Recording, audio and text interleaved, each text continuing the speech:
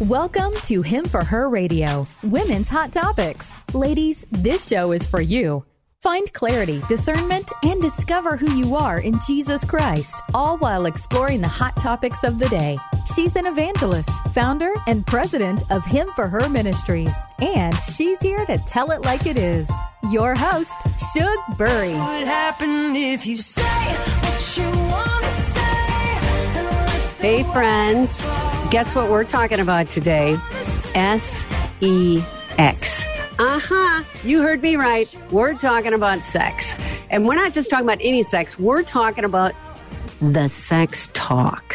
Yeah, that thing that you sit down and you talk to your kids about. When do you give the sex talk? At what time is it appropriate? Is there such a thing as giving too much information? What if you don't want to do it at all? Maybe it's too embarrassing. I don't like to talk about sex. It's awkward. And I tell you, all of us as parents need to know and understand how important it is that sex is heard through your lips as you share with your children. Why? Because if they don't hear it from you, they're going to hear it somewhere else. And so don't forget this, friends. Sex was God's idea. God is the one who put sex together. There's nothing wrong with sex. It's a beautiful thing. The Song of Solomon goes into detail in Scripture about the intimate beauty of sex. The enemy, of course, perverts it and uses it to hurt us all. And so we're going to talk about how do we start from the beginning? What power do we have as parents to make sure that biblically we're sharing with our children what is right? And actually, how do we become the voice they listen to instead of society? Who do I have here but our expert with us, Monica Klein. Thank you, Monica, for coming on. Oh, thank you, Shug. I'm excited to be part of this podcast with you.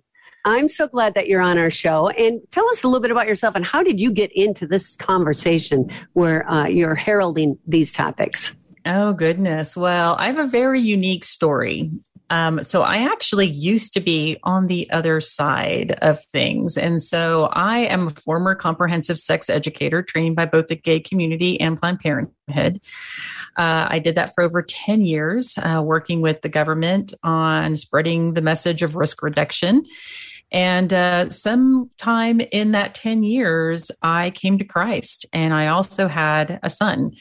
And that really changed my life, as you can imagine. And I began to realize through the Holy Spirit's promptings that risk reduction education was actually enabling high-risk behavior in these communities, and that it was slowly killing these communities and destroying families. And when I finally came to terms with a lot of that, it's kind of a long story, but when I finally came to terms with that, I quit. I sat at home wondering how I had been deceived for so long. And God started to show me the history and how I had gotten there. And He showed me the solution. And the solution was really based on something that Planned Parenthood always told me, which was that parents are a barrier to service. And I started to realize, they did everything they could possibly do to keep parents out of the picture. I mean, they do not want family involved at all, unless those families agree with their ideology. And so then I realized that's the key. God created family. God created us male and female. He created marriage. He created sexual intimacy. He created the family. And I realized that's what they're trying to destroy. We take it all the way back to Genesis. And so He just took me on this journey of making me realize that because He created that was the first institution, the first government really, were the parents over their children. They are the first teachers of children. Even today, we are the first teachers of our children. He made me realize this is what's important. We need to take back family. We need to reclaim parenthood. Yes. And it does take a family to raise strong children, to build healthy communities, and to form a great nation. So I founded It Takes a Family and have been sounding the alarm as well as educating parents to be the leaders in their homes, in their communities, as well as through politics. So that's what I do.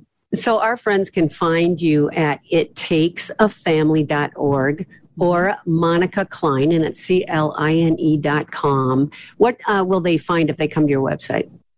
Well, they're going to find quite a bit of information. I'm realizing that even within regardless of whether you're Christian or you're part of the secular culture, everyone has believed this lie that kids are going to do it anyway, that kids are going to be sexually active anyway. And so I really share information on monicaklein.com that really demonstrates, okay, so here are the problems that we're facing. And according to the CDC, high rates of STDs, high rates of unplanned pregnancy. The government, though, and Planned Parenthood all believe that it means risk reduction. Let those kids stay involved in high risk behavior, and we're just going to help, put a Band-Aid on it and intervene when they have disease or they become pregnant.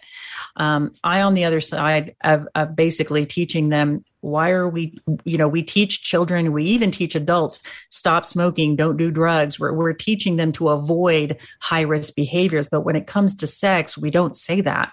Why do you think that is? I think we can go deeper into that it's really a targeted effort to really break down family. Family and sex, sexual intimacy is so powerful that if you can hijack that, you can destroy populations of people. In history, when we see sexual immorality, whether it's the Roman Empire or the Greeks, they fall apart when there's sexual immorality. That's really the key to destroying the family.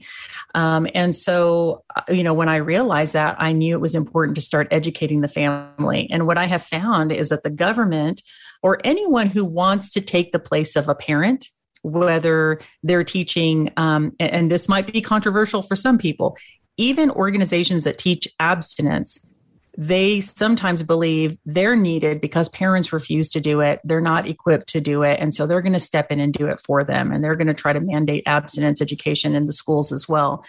My take is I'm going to follow what God has taught me. Parents are the primary educators of their children. I will not take that authority from them because God has given them that authority. So instead, I, with It Takes a Family, want to then help parents to become that authority for their children in their homes. I want to help strengthen their ability to do that. So if you're nervous and don't know how to talk to your children about these topics, I will help them do that. You won't find me advocating for me to teach their children because they don't need me. The children don't need me. They're not going to have me in a week. They're not going to have me in 3 years or 5 years or even 20 years from now, but they will have their parents. So I really want to strengthen parents so that they can have that lifelong conversation with their children. On your website, it was really fascinating because you did a statistic, the percentage of people that have sex, the percentage that don't have sex, the ones that get married, et cetera. Can you share a little bit about that for our listeners? Well, what we're finding is that children are reporting, and they report this through the YRBS, through the CDC, that they're not as sexually active as people want to believe that they are. It's actually decreasing. But we are seeing that when they're engaged in a high risk behavior, that they are going to be the highest, ages 15 to 24 have the highest incidence of STDs in our country. So that is a problem. Now, the solution isn't to enable them. There's this belief that by using risk reduction or condoms, that they're going to then somehow be safe, and they're not. And actually, the human use rates of condoms are actually really low. So we're really giving our children this false belief that they're going to be safe. Also, there's studies that show that most people, even adults, don't consistently use that intervention. They won't use the condom as often as these other educators want to believe that they do. And so this is why we're seeing these problems. But we're also seeing, Shug, that when children, number one, they cannot legally, they're not able to consent to sex. So that's number one. So if it's not legal for a child under the age of 17 to consent to sex, why are schools teaching them to have sex? Exactly. That doesn't make sense. Point. No, yeah, it doesn't make sense. So that's number one. They cannot consent. Why can't they consent? Because their prefrontal cortex is not fully developed until they're about 24, 25 years old, which means this is why we see, which I think is really wonderful, all these adolescents taking risks, whether it's riding their bike really fast or, they're adventurous. Why? A lot of it has to do with their brain development. So they do not have the capability to make good decisions for themselves, especially when it has to do with driving, which is why we also have age limits on that, and everything else. And that's why we have this age of consent for children is, they can't consent to sex if they're under 17. because they're not ready to do that mentally, emotionally, or even physically.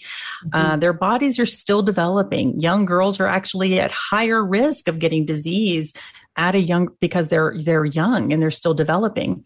So they actually carry much higher risks. But we also see that when there's studies that show that when people or when children are taught to avoid high risk behaviors, whether it's drugs, smoking, and sex, and they avoid those through adolescence, and they choose to then go to higher education and wait until marriage, until having children, they only have a 2% chance of ever living in poverty. In other words, we can also resolve many of our issues with poverty by encouraging our children to abstain from these activities and wait until they're married to have children, and they will fare much better. And doesn't that just make sense that that's really what God is teaching us to do as well? So many of us want to see the data. Okay, see the data. But the truth is, in the Word of God, those are the exact same steps that God has asked us to do. He tells us not to be involved in too much drink. He tells us to wait till marriage to express ourselves and through sexual intimacy. All through Song of Solomon, we see do not arouse or awaken love until it so desires, until it's proper time. So we have this as Christians in the Bible. Many times, parents say, well, I don't want to have this conversation with my kids because it's so graphic. We only think it's graphic because the world has made it graphic. I take them back to the book of Genesis. And how does God teach us about Adam and Eve? And their sexual intimacy. He says that Adam knows Eve. And throughout the Bible, we see that. And of course, spiritually, that also means that there's an intimacy there to truly know one another. It wasn't just like code word or code language. It's that there is real intimacy there. And that's very different than treating sex as a recreational activity. I love that. And I think a fear a lot of parents have too is, just like you said, God wasn't graphic. He was very simple. Adam knew Knew, Eve, in all ways, her heart, her soul, her personality. And, Scripture talks about as well that a cord of three is not easily broken, which is the Father, the Son, and the Holy Spirit. And that is woven inside of your marriage once you get married. So you've got husband, wife, and of course, God in that marriage. And God has a perfect timing on these things. We did a show on Love Thy Body, and we talked about, the ripping of flesh. And you guys go back to that. It was Nancy Piercy. It was totally powerful. And we just talked about psychologically what it does to your brain when you make love or have sex with somebody else out of the act of marriage. And there's a ripping of flesh. And I think we have to remember God had a purpose for sex. It was an intimate and beautiful way to procreate as well. And it's for each other's joy. And it's not to be used outside of that realm of love in a marriage. I love the way that you stated all of the facts. You said if a young person does three things in sequence, graduates, works full-time, waits until married before having children, like you had mentioned, their likelihood of living in poverty as an adult is only 2%. And we have to teach our kids to live in the long run. So let's talk about that for a second. Let's bring it back to the little dude that you're holding in your arms. How old are they when you begin to talk about sex, and how do you introduce it? Now, so first of all, I think we need to step back and even evaluate ourselves as moms and dads. What do you believe about sex right now? And does that align with God's word? So before we start talking about how you're going to teach your kids, you need to figure out, where's my foundation? Am I believing some of the lies from the world? Because if you do, then you're going to teach that to your kids. Great point. Or am I relying on God's word? And then from there, we know we have a proper foundation to start teaching our children. So one of the lies that's out there that was created by the founder of modern day sex education was Alfred Kinsey. And we don't have to get into a lot about who he was, but he was a highly unethical man who did sex studies and he was a pedophile. But our government accepted his data as truth. And that has actually changed our laws. It's changed the medical community. It's also changed the psychological community, the APA. And so he is the father of sex education. And I say that because when I worked at this gay organization and at Planned Parenthood, they all hailed Alfred Kinsey as their hero. So he is the father of modern day sex education. And because he was a pedophile, he said that children were sexual from birth. And the reason I bring that up is that I've met many Christians who believe that that's true, that children are sexual from birth. And that is really a lie that Alfred Kinsey put out there. So just because our children have reproductive organs and just because they discover their fingers and their eyes and other parts of their body does not make them sexual from birth, because saying that really leads into his ideology and his belief system that children have the right to sexual pleasure at any age. That cannot be our foundation. That is not what God tells us in the Bible. And so we need to make sure that we're coming from the right foundation. And from there, I really I really teach parents about obviously anatomy, all the different stages and things that they do need to know about. But then I tell parents, you need to teach your child at their pace. Not every child is the same. Some children are ready to hear things and they'll ask questions. Others will say, I don't want to know about that. And we need to respect that in each child, which is why I do not advocate for sex education being in public schools or even in your church, because it needs to be at the child's pace and only the parent knows what's best for that child. So for example, when my son was little, he would ask me a question and I would let him know, okay, I'm going to answer this question the best way that I believe you should hear it for your age range, that what's appropriate for you right now. But even with that, if I say something that's making you uncomfortable, I want you to let me say that's enough. And I'll stop and we will move on. No questions asked. And at least 3 times in his life, he actually said, Mom, that's enough. And he held up his hand. He's like, that's enough. And I knew that was more than he wanted to know. So we would stop. And then maybe it was 6 months later, he would ask the question and then he would be ready for the answer then. And so I really allowed him to take his steps and I gauged it by what he was ready for. That will not happen in a public situation or in a classroom, whether it's at church or in a school. I've actually heard of teenagers who have fainted because they were shown illustrations of body anatomy when they were talking about STDs, and they were not ready for that, and they fainted in class. Some people giggle about that, but the truth is that child was not ready for that. So that's what I say to parents. Now, when they're very young, it's up to the parent, but I did teach my son the proper names of his body. Not that we emphasized it over and over again or anything like that. I just wanted him to know, this is your elbow. This is your body. At some point I started teaching him about privacy. So for example, once I knew that he could take a shower by himself, I let him know that it was no longer necessary for me to be there to help him prepare for the shower. He needed help out of the tub, so I would wrap him up in a little towel and get him out of the tub, and then I would leave him to take care of himself. I let him know at that time that it was, now that this was privacy because he was independent. He didn't need me to see him anymore unless he needed me to, because maybe something hurt. Mm-hmm. And so when I taught him that privacy, I then said, so if mommy doesn't have the right to see you, then other people don't either. And so he started to understand that. And so I actually did teach my son, no one should talk to you about your private parts, but me. And so that meant no one talks to him about private parts at a family gathering or at a church or at a public school, because that was something that he would discuss with me. And do you do any conversation role plays? Like, if this happens, this is what you should say, or this is what you should do? I was careful not to do over a whole lot of role playing. Mm-hmm. One, because I know my experience with comprehensive sex education is that they do that a lot. I didn't want to put my son in a position where he was becoming fearful. But I would tell him, for example, like in that conversation, if someone wants to talk to you about your private parts, whether it's an adult or a peer, know that that's not appropriate. It's not okay. And Sure. you can say this, and we would then talk about what he could say, how he could respond, what he could do.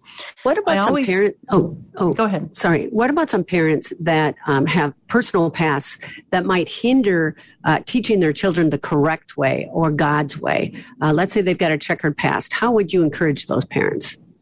Well, I have a checkered past. We all do. Yeah. And so I'll be completely transparent. So obviously, because I used to be a comprehensive sex educator before I was with Christ, I not only taught comprehensive sex education, I lived it. I had my son outside of marriage.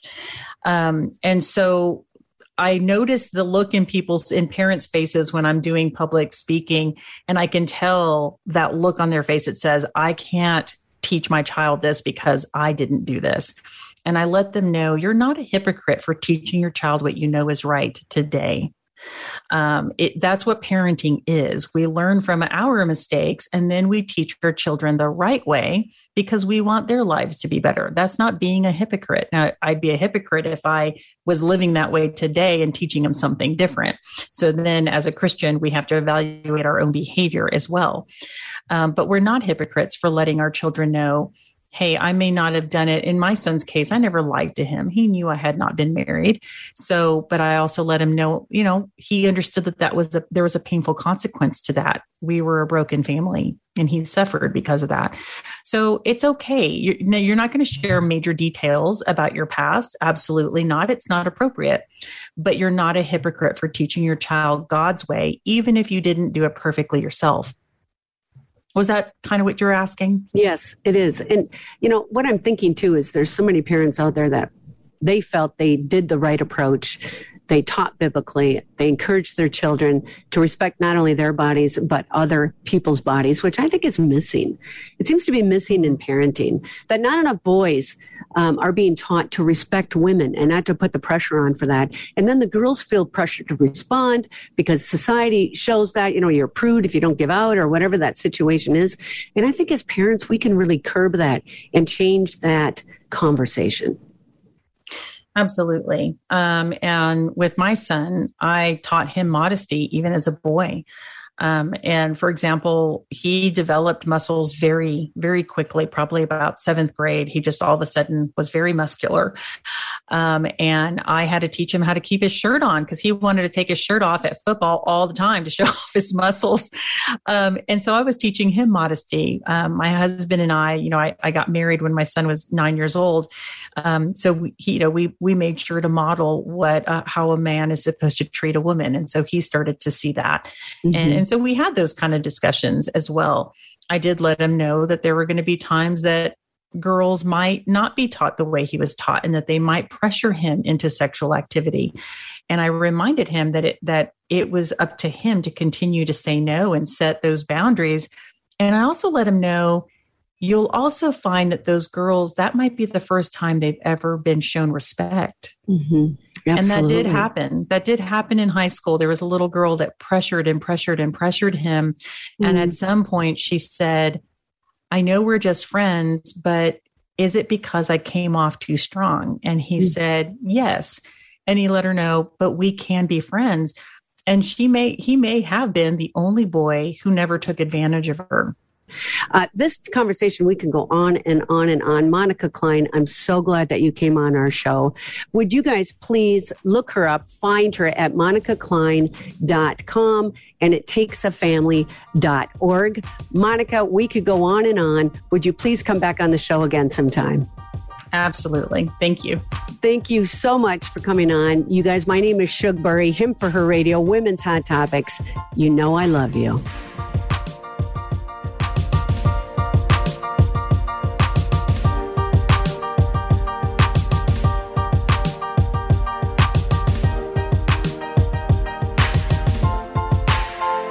Hey, ladies, this is Shug Burry, and I'm the host of Him for Her Radio, Women's Hot Topics. I am so glad that you have found our show amongst the millions of podcasts that are out there. Thank you for listening. I hope you enjoyed it. If you did, would you please do me a favor? Like it, rate it, thumbs up, We're on YouTube as well, so don't forget to find us there. You can watch our guests also. Please subscribe so you don't miss a show. We also have started Him for Her Crazy Testimonies, and each of our guests that we have on the show shares their personal testimony, how they received Christ in their life. This is Shug Burry. You know I love you. Over and out.